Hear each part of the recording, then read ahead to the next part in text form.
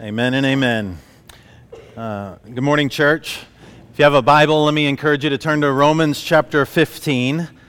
If you don't have one, I'd encourage you to grab one near you in the chair, under the chair next to you or yours, and consider looking at Romans chapter 15 with us together this morning as we consider God's Word for our lives and for our church that I think happen to be very practical and tangible for the life of our church even this week.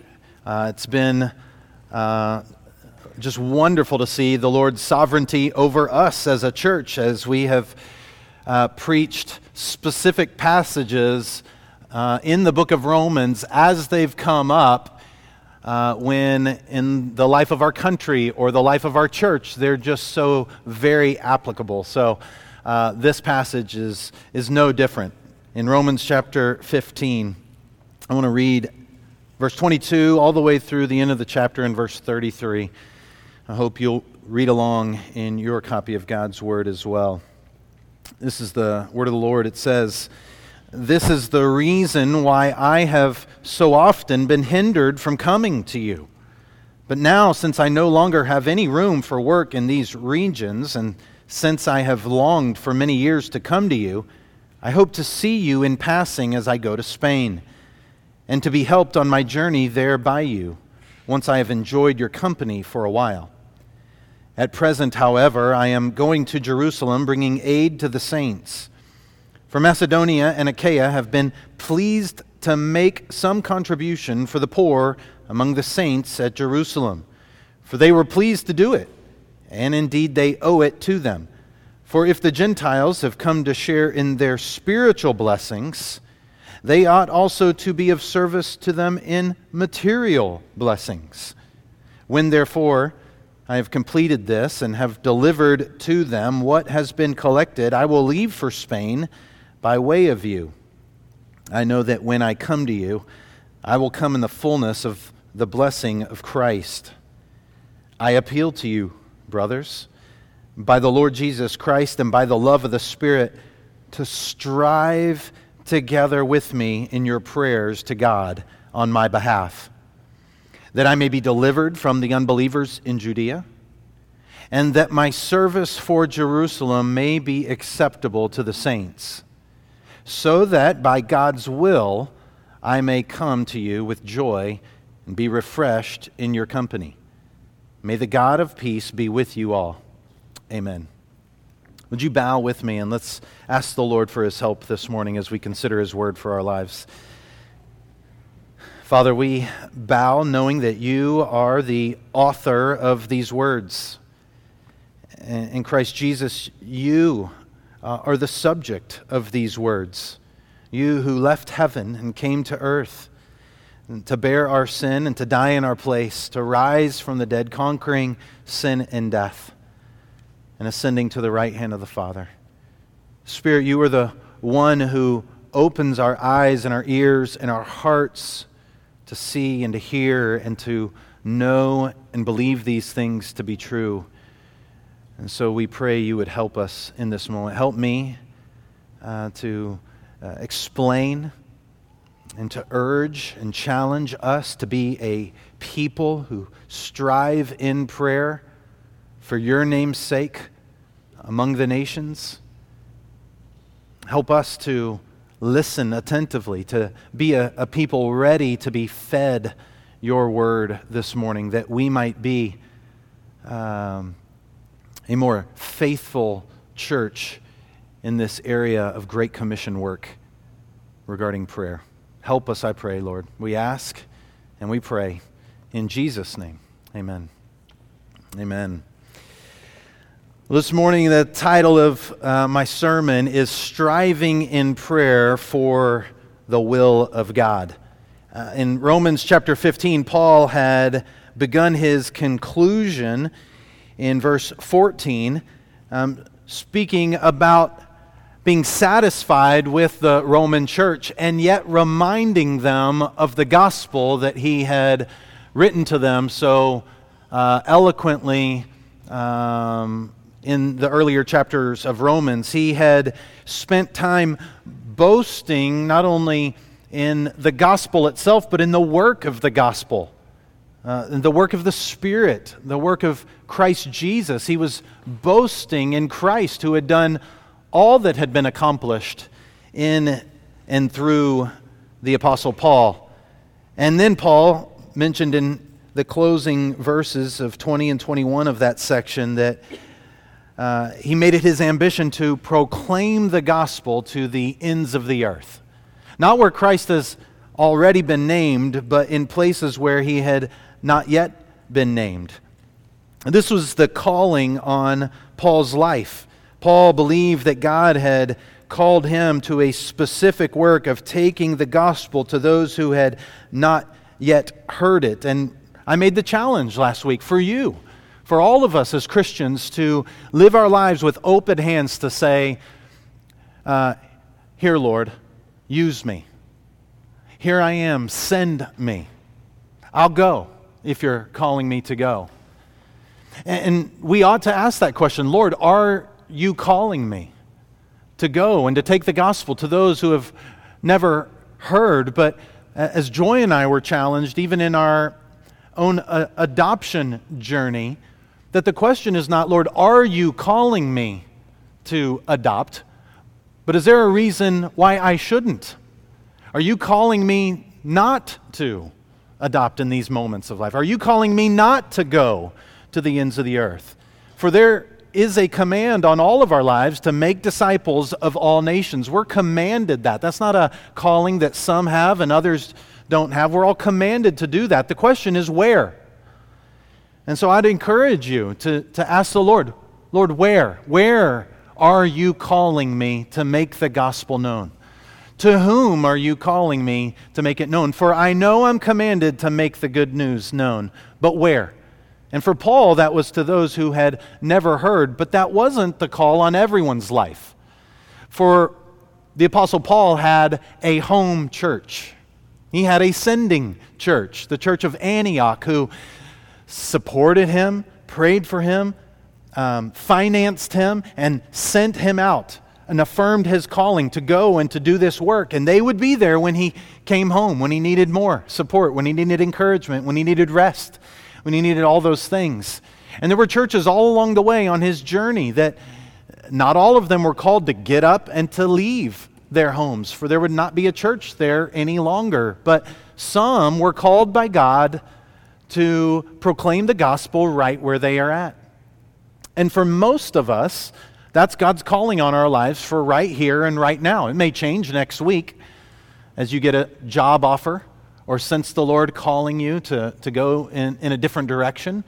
But for the most of us, for right here, right now, we are at God's calling. God has called us to do this right here, right now, and to do it well, to do the sending well, and to strive, as Paul asked the Roman church, in prayer for those who have answered the call to go to the ends of the earth and to go to those who have never heard, who have never seen.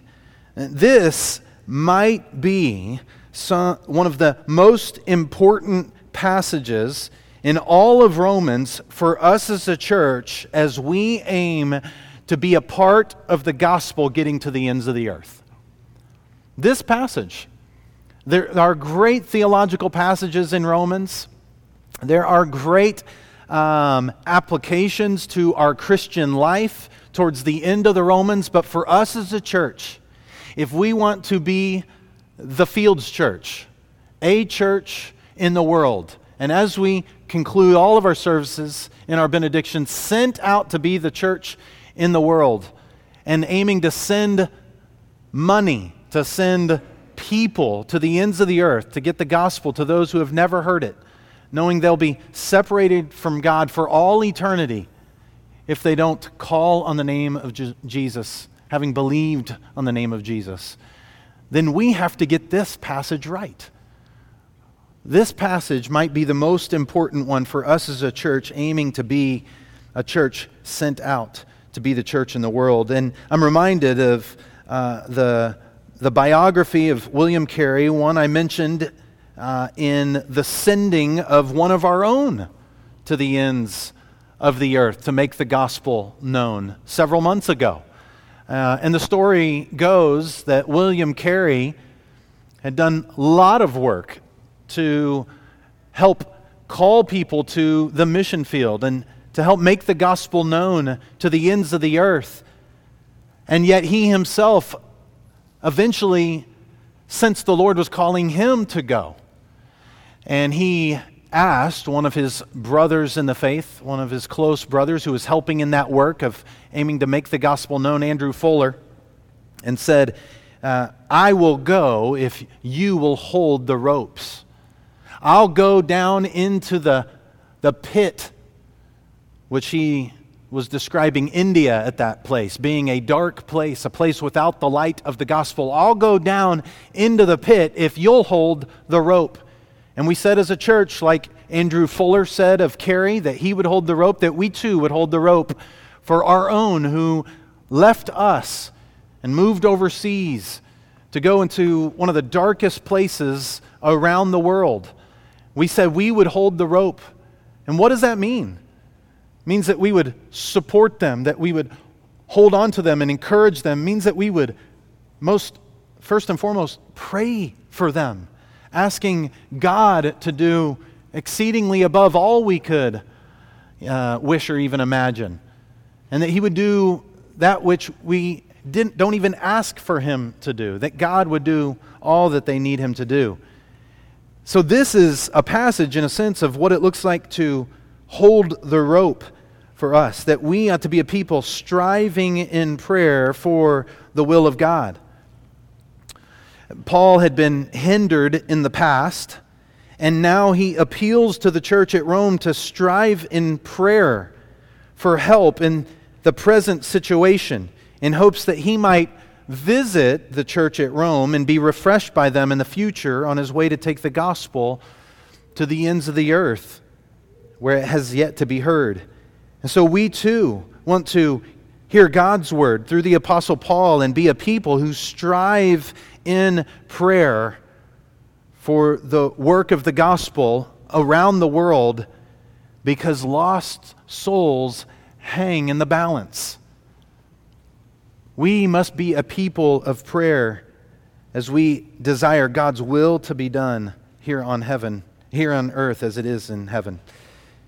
So if you taking notes this morning, under that title, I want you to write 3 headings this morning: a past, a future, and a present. And first, it's a past hindrance. Just there in verse 22, a past hindrance. Having just said in verses 20 and 21 that Paul made it his ambition to proclaim the gospel where it had not been heard, where Christ had not been named. Paul made it his ambition, his aim, his desire to get the gospel to those places. He says in verse 22, though, "This is the reason that I have so often been hindered from coming to you." In writing to the church at Rome, he had longed to be with them. But he was convinced that God had a special calling on his life to take the gospel to those who had not yet heard.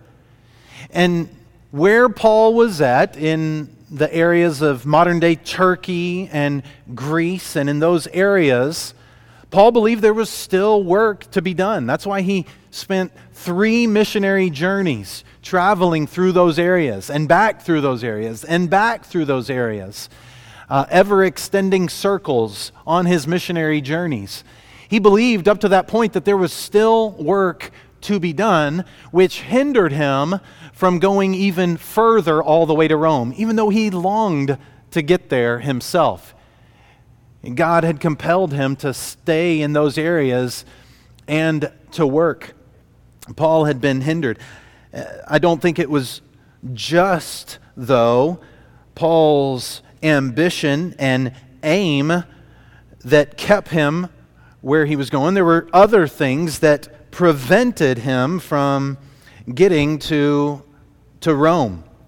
In Romans chapter 1, verse 13, Paul said, I do not want you to be unaware, brothers, that I've often intended to come to you, but thus far have been prevented. He intended to come to them, he says, in order that I may reap some harvest among you as well as among the rest of the Gentiles. Paul longed to get to them. He wanted to see God do a work among the people of Rome, specifically in the capital city of the Roman Empire. Paul had desired to, and yet it was his ambition to preach Christ where he had not been named, and at the same time there were things preventing him from getting there. Paul had past hindrances that kept him from making the gospel known to the ends of the earth. And many, if not most, of our missionaries around the world know exactly what that means from the past 2 years. We know many of our own missionaries even having to come home as COVID began shutting down international travel. And yet these missionaries had given their lives, some who had already gone, and some who got stuck and had to stay, some who were able to come home, and some who had said, we're on our way going, but now we can't go. And you wonder in that moment, Lord, why? Why? Why would this come about? Like, you have this group of people who willingly gave their lives to take the gospel to the ends of the earth and had made it there, and now you're bringing them back. They've only been there 3 or 4 months. Why, God? And then you've got others who said, we're willing to go. We've quit our jobs, and then the pandemic hit, and they can't go for 2, 3 years. Why, God? And we have to step back and, like Paul, trust that God, as we sung earlier, is sovereign over all these situations and can turn them for our good. Don't think that our heart for the nations is any greater than God's heart for the nations, and that God could use even those circumstances around the nations and even in our own life to further the gospel even quicker than had we gone before. And so we know, not only in the life of Paul, that there were past hindrances that kept him from getting the gospel to the ends of the earth, that there have been past hindrances in the lives of some that we know. There are hindrances in our own lives that keep us from getting the gospel to specific people at different times and in different places. And we want to be able to rest assured, like Paul, that God is sovereign in those moments, and to continue to be about the work. Don't let that discourage us to the point of giving up. Don't necessarily take that as a sign that God doesn't want you to go. For if, praise the Lord, that wasn't what Paul did, as he has an entire almost chapter and list of hindrances that he endured for the sake of the gospel. We're never to take a hindrance, a hardship in our lives necessarily as God saying, no, don't go. But we are to rest assured that God is sovereign over it and to continue to seek Him, continue to be faithful at what we know God wants us to do, what we know God's will is for our life. Paul realized that a closed door in one place meant an open door in another place. And he was going to continue to be faithful to walk through whatever doors the Lord would open for us. And I pray that that would be true of us. That if there's a desire on our behalf to make the gospel known in this area, and yet we find a closed door, that we don't think that that means, well, we don't have to share the gospel. But we look for the open door where the Lord has opened up a place for us to share the gospel. It might be right in front of you in your home. It might be right in front of you in your D group here at church. It might be right in front of you and your neighbor that you look at across the street. It might be at your workplace or at your kid's school or wherever it may be. Let's not think that just because of a hindrance in one area that there's not an opportunity in another area. Paul mentioned this hindrance that he had been prevented from making it to Rome, but it still didn't change his hope. Look in verse 23. Having noted a past hindrance, note now a future hope in 23 and 24. We see him use that contrast there, but this is, verse 22 is what was happening in the past. I had been hindered from coming to you, but in verse 23, but now, since I no longer have any room for work in these regions, and since I have longed for many years to come to you, I hope to see you in passing as I go to Spain and to be helped on my journey there by you, once I have enjoyed your company for a while. One of the things that kept Paul from going to Rome earlier, believing that there were open doors to share the gospel and being convinced he should share the gospel in those places, now no longer were hindering him. Because he says that since I no longer have any room for work in these regions. Now what does that mean? It seems like a interesting statement for Paul to say. Does that mean that in all of those places that he traveled to and his first and second and third missionary journey, which he's on right now as he's writing this letter to Rome, that there's all of those cities are Christians? And there's just like First Baptist Church, Second, like on every corner, is there like no room for work any longer in those places? Or is it, as Paul had said earlier in verse 20 and 21, that his ambition was to preach Christ where he had not been named?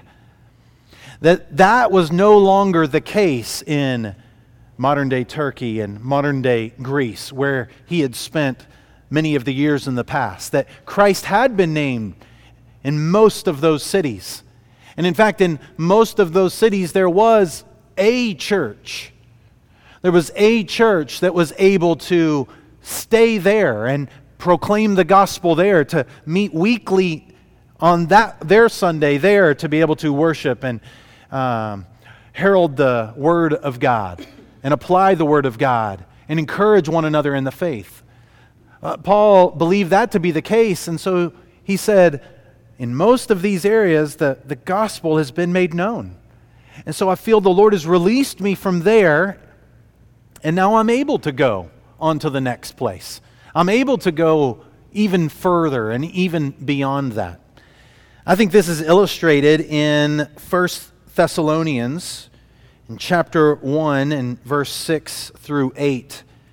You can read about Paul's time in the city of Thessalonica in Acts chapter 17. And Paul went there from anywhere from 3 weeks, 3 Sabbath days to, some might say even 6 months.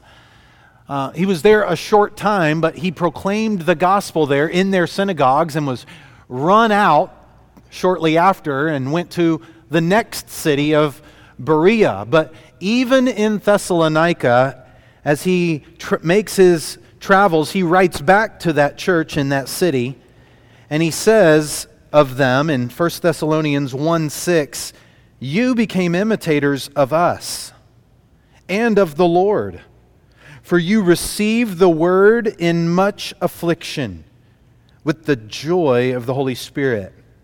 Listen. "So that you became an example to all the believers in Macedonia and Achaia." That's northern and southern Greece.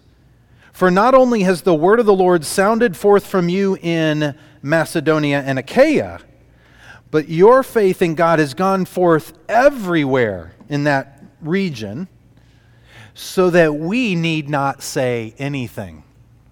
Paul believed that he'd proclaimed the gospel there faithfully. Believers had been raised up, a church had been established, and the church was now living out Paul's example, so much so that Paul didn't need to go back there to proclaim the gospel anymore.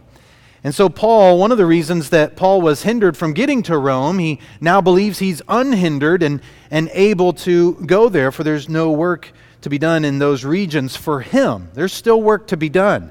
There's still work for the established church there to be done. And they're doing that, praise the Lord. But not only that, he mentions in this future hope of getting to Rome that he's longed for many years to come to them.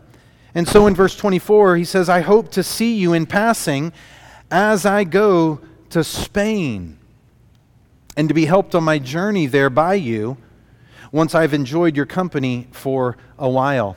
Notice that Paul's not actually planning to go to Rome to proclaim the gospel and establish a church. Why? There's already a church there.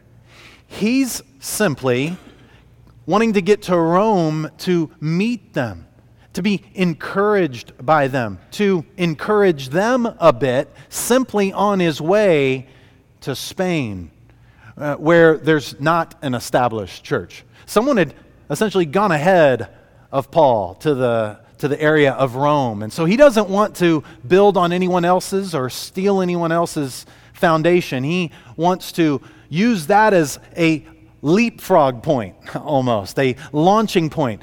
I'm going to be helped on my journey from my sending church, maybe Antioch and Jerusalem. I'm going to get to Rome, but from Rome, I need you to help me to get even further than that. And that's what that word of help, his hope for getting to Rome was to be helped on this future journey all the way to Spain. And it's in that word help that describes them meeting both physically and financial needs that he'll have in needing to get to Spain. Not only physical, financial, obviously, as we'll see later, spiritual needs of prayer, but it might even include them in the established church of Rome sending others alongside Paul to help go and establish. It's almost as if Paul's kind of saying, hey, when I get there, I'm going to be looking for some to go with me to take the gospel to the ends of the earth. I need your help in this place to go and to do that. And we don't know for sure. This is, one of the best case historic ideas of Paul's life, but up through the book of Acts and into his letters, we know that Paul was arrested in Jerusalem and eventually imprisoned in Rome at the end of Acts. And from that prison, he wrote several of his letters that we have in our New Testament. But it's believed that he was released. And we don't know what happened during that time of release, but we know that after that release, he was imprisoned again, where he would write his letters to Timothy and Titus at the end of his life, and where he eventually was killed. And so what happened in that in-between time? We know his hope was to go to Spain by means of Rome. And there's at least one comment in history by Clement, who was the bishop of Rome in the 90s, the real 90s, in the first century. He wrote first, what we know as First Clement, to the church in Corinth. It's one of the oldest Christian documents outside of the Bible, and in that letter he says this about Paul. To the whole world he taught righteousness, and reaching the limits of the West, he bore his witness before rulers. And so if Clement writes from Rome and says that Paul made it to the limits of the West on the map, it's thought that Paul may have made it in that in-between times to Spain, but eventually was imprisoned again. We at least know that that was his hope, to make the gospel known to the ends of the earth. And we ought to consider, as Paul had these future hopes of making the gospel known to, again, the ends of the earth, specifically Spain, by means of Rome, it was also his hope that he would be helped on his journey in the future by the church in Rome. Physically, financially, relationally, spiritually, and even some to potentially accompany him. And so, church, I want us to consider, as we have had the great privilege of sending missionaries out from our own church, what it really looks like to help. As our missionaries have these future hopes of getting the gospel to Asia, to Southeast Asia, to Africa, to Europe, to all of these different places around the world. What does it look like for us to help, as Paul was aiming to be helped on his future journey? What did that look like? I don't think Paul just had in mind them sending him off and then forgetting about him. I don't think they had in mind, hey, here's a bunch of stuff to begin with, and then go, good luck. And what a better opportunity we have to help in the 21st century than they did in the first century. Church, let me just encourage us to take advantage of so many of those opportunities that we have to help our missionaries as they go around the world to make the gospel known. I can't tell you what a privilege it is as a pastor to consider missionary care for our missionaries as part of my full-time job. I love that aspect of my job, and I want to continue to grow and do it better. But it's not just my job, it's all of our jobs as a church. And you have a part to play in that. And we have the ease and ability to be able to text and email and FaceTime at any moment of the day our missionaries to encourage them, to strengthen them, to equip them. We have the opportunity to send an extra gift. Maybe we support missionaries here and there. We have the availability, the means to be able to send a bonus gift for them to go out on a date and not to use the money simply for ministry needs. We have the opportunity to buy a $1,000 plane ticket and give up some of our vacation and travel around the world just to encourage and be alongside them. We have so many ways. You could come up with 100 and 1,000 more to be able to help our missionaries, to keep them on the field. For the reason that most missionaries come back is because they're tired, because they're worn out, because they don't have the strength to continue, because their home church is far, far from them physically and feels far, far from them as well. And it doesn't have to be that way. There are so many opportunities for us to help. As our missionaries have this future hope of getting the gospel to the ends of the earth, church, let's come alongside them in so many more ways this week, this month, this year, to encourage them in their work. For if they've been the ones to say, "Here I am, send me," and they answer that call to be sent, we can surely answer that call to hold the rope well and to help them in their future hopes of getting the gospel to the ends of the earth. But not only that, in verse 33 and on, we see a present help.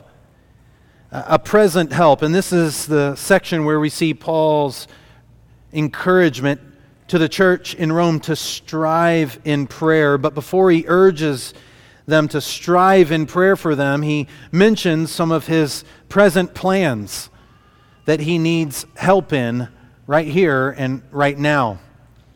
And you look at verse 25, you see the future hope transition to the present in verse 25, where he says, "At present, however," no longer talking about the future hope of getting to Spain, but this at present, he says, "However, I'm going to Jerusalem, bringing aid to the saints." For Macedonia and Achaia, as I said earlier, is northern and southern Greece. That would have been places like Philippi and Thessalonica in the north and Corinth then in the south. Macedonia and Achaia have been pleased to make some contribution for the poor among the saints at Jerusalem. And for they were pleased to do it. And indeed they owe it to them, Paul says. Why? For if the Gentiles have come to share in their spiritual blessings, they ought to also be of service to them, that is the Jews in Jerusalem, in material blessings. Paul is asking for help in this present situation. He's writing, most likely, on his third missionary journey from the city of Corinth, which is just across the sea from Rome. How much easier would it have been for him to have sent someone else with the offering back to Jerusalem and for him to just get on a ship across the sea to go to Rome?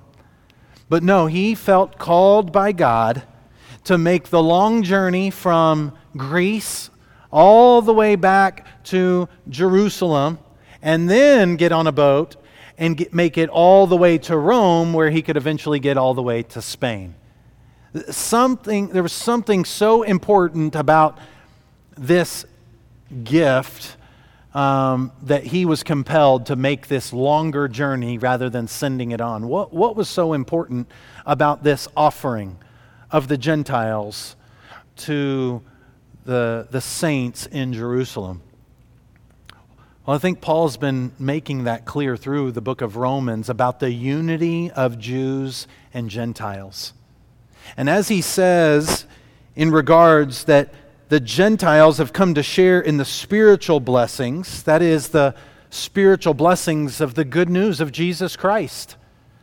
For the Jews had rejected Jesus Christ as their Savior, and so the gospel, God spread the gospel to the Gentiles, who would hear of the good news of salvation and forgiveness of sins through faith in Jesus Christ because of His death and His resurrection. They've come to share in those blessings, Paul says. And he goes on to say, then they ought to also be of service to the Jews in material blessings, supporting them. If you'll remember in the book of Acts, in Acts chapter 2, as the church is born, as Peter proclaimed the gospel some 50 days after Jesus had died on the cross and been raised from the dead, some 10 days after the early church received the Holy Spirit, Peter, as they received the Holy Spirit 10 days after Jesus ascended, Peter proclaims the gospel. And thousands respond in faith. And there's a beautiful description of the early church at the end of Acts chapter 2, that they devoted themselves to the apostles' teaching and to the breaking of bread and to the fellowship of the church and to prayer. But it goes on to describe them in saying that all who believed were together and they had all things in common. They were even selling possessions and belongings and distributing the proceeds to all as they had need. This is what was happening among the early church in Jerusalem. There were great physical needs, and they were sharing all that they had to take care of those needs, as a church ought to do. And that's before the church was persecuted for their faith in Jesus. So imagine how many more needs there were as they were persecuted because of their faith in Jesus. As the Apostle Paul, who was known as Saul, really gave affirmation for that persecution in Jerusalem and beyond, as Christians were taken from their homes or scattered from their homes. The needs were arising more and more. And yet the gospel was going and scattering and missionaries being sent to the ends of the world. And Paul is saying, if you've been blessed by the gospel because of their work and them taking the gospel, how much more so ought you to help them in their physical needs? And so Paul has been taking up an offering. In fact, in 1 Corinthians 16, he encourages the church at Corinth, as he did the churches in Galatia, to take up a regular offering on the first day of the week.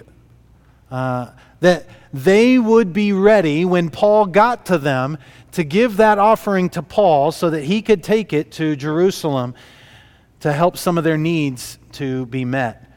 And so Paul presently is in Corinth on his way, taking that offering back to Jerusalem. And then he's going to make his way on his way to Rome.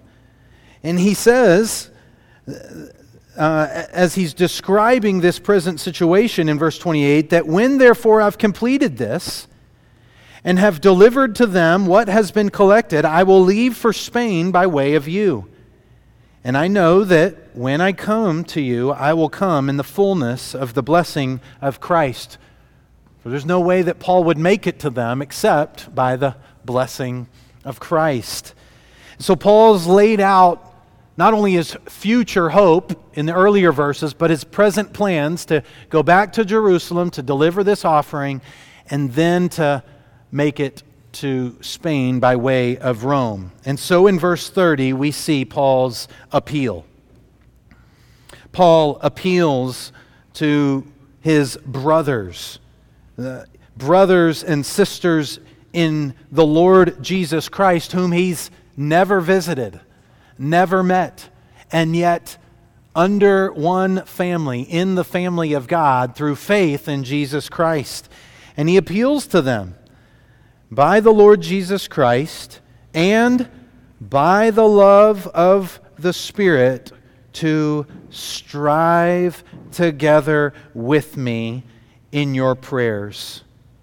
To strive together with me in your prayers to God on my behalf. Paul is not ashamed to ask for prayer, nor should our missionaries, nor should we. In fact, we should appeal to our brothers and sisters in Christ whenever we have need to strive together with us in prayer. We should be willing to ask one another to pray on our behalfs, to intercede on our behalfs. Paul's already encouraged us earlier in the letter to Rome that when we don't even have the words to pray, that the Spirit will intercede on our behalf, and that Christ Jesus, who died on the cross, was buried, and rose from the dead, and ascended to the right hand of God, is interceding on our behalf at the right hand of God.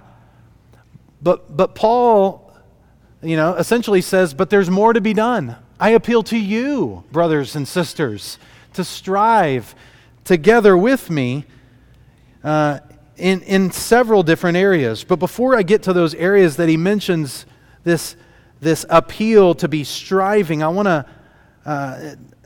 striving in prayer, I want to highlight what Paul is really asking from them. What Paul is really encouraging them to do. For when we ask for prayer, oftentimes hey, would you say a little prayer? I don't want to burden you too much. I mean, you mind just mentioning my name like somewhere in your dinner prayer? Like just say my name. God will know. I don't want to burden you too much, but that's not the attitude that Paul had in prayer.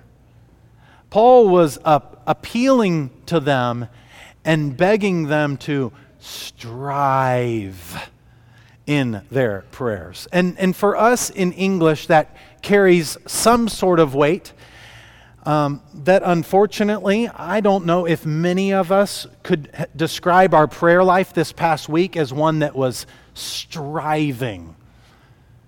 I mean, there's been moments and there's been seasons in my life where there was a little bit more striving than others.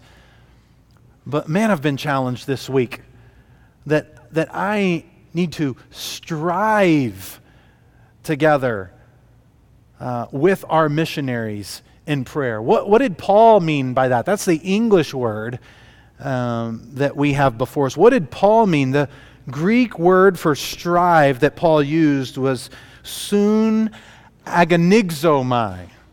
And soon was just kind of the prefix meaning with. And that agonizomai, you might can hear it in the language, meant with agony. With agony. That Paul was appealing to the church at Rome to agonize with him in prayer.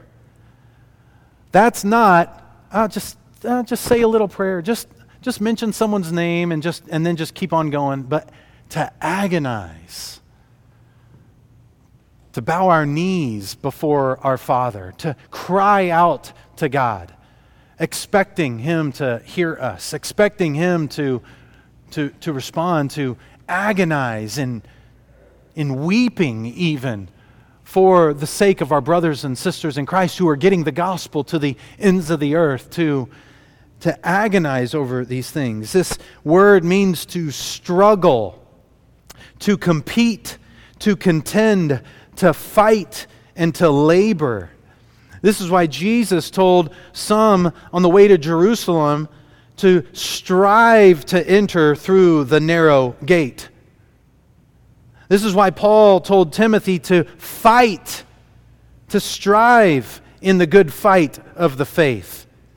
And this is why Paul is able to say at the end of his life, I've fought, I've striven the good fight, I have labored, I have competed, I have struggled.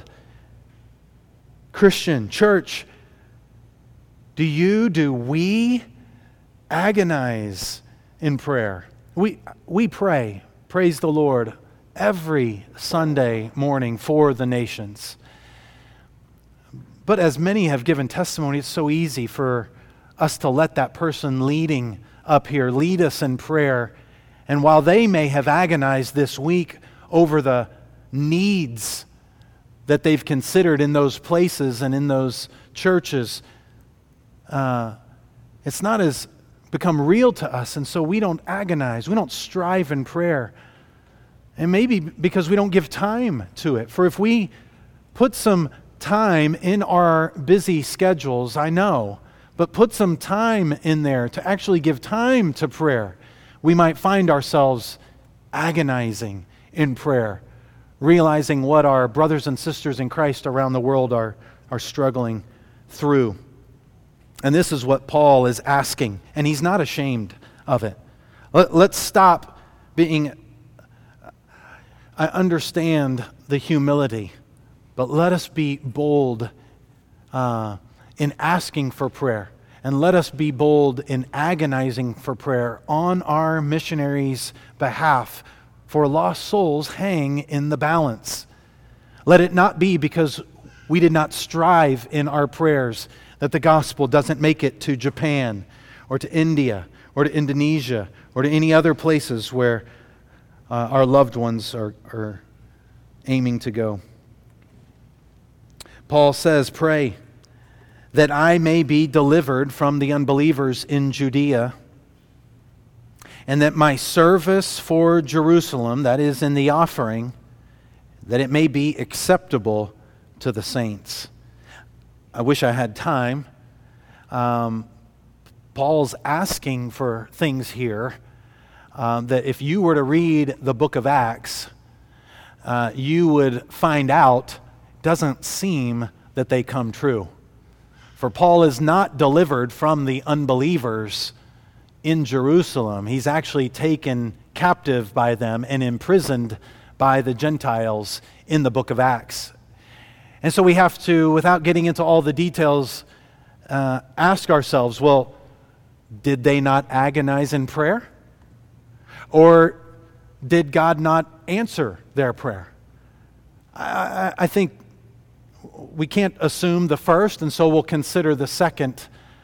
But I think it's safe to say that though God may not have answered their prayer like Paul may have liked, or like they may have asked for, God and Christ Jesus heard their prayers and answered them. For though Paul was delivered into their hands and put in prison, it was on his trip to prison in Rome that he made it to Rome. Christ Jesus himself in Acts 23, coming to Paul in a nightly vision, assuring him that he would make it to Rome. I think Christ Jesus heard the agonizing prayers of the Romans. I think Christ Jesus answered the prayers of the Romans, though they didn't come in the way that we may have thought. And for our missionaries, that may happen too. They may put forth requests that we pray for that don't end up coming true exactly like we want it. They may not even come true at all. And that may be because they weren't in accordance with God's will. That wasn't God's will for us or for them in those moments. And we have to step back and rest assured again that God is sovereign. Even Paul asked in verse 32 that he appealed to them to agonize in prayer for those requests. Why? In verse 32, so that by God's will, not Paul's will or the people's will, but that in accordance with God's will, he may come to them with joy and be refreshed in their company. Paul appealed to them for prayer for specific reasons, but ultimately he submitted those prayers to God's will and was asking them too to agonize in prayer, but to ultimately submit their prayers to God's will. Just like Christ Jesus, who prayed to his Father in the garden on the night that he was to be betrayed, Lord, if there's any other way for you to save your people other than me having to go to the cross, let it be. But not my will, but your will be done. In our agonizing prayers for the gospel to go to the ends of the earth, may we submit our prayers to the Lord's will, for he knows best. And we may not have the will of the Lord on our mind. We may have the selfish will of protection and ease and effectiveness and fruitfulness and this, that, or the other. And the Lord may have something else on his mind that we don't understand. For his glory, for his name's sake, and for our good. And yet we don't know that. So we submit our prayers to him. But church, we are to be a people that are striving in prayer for the will of God.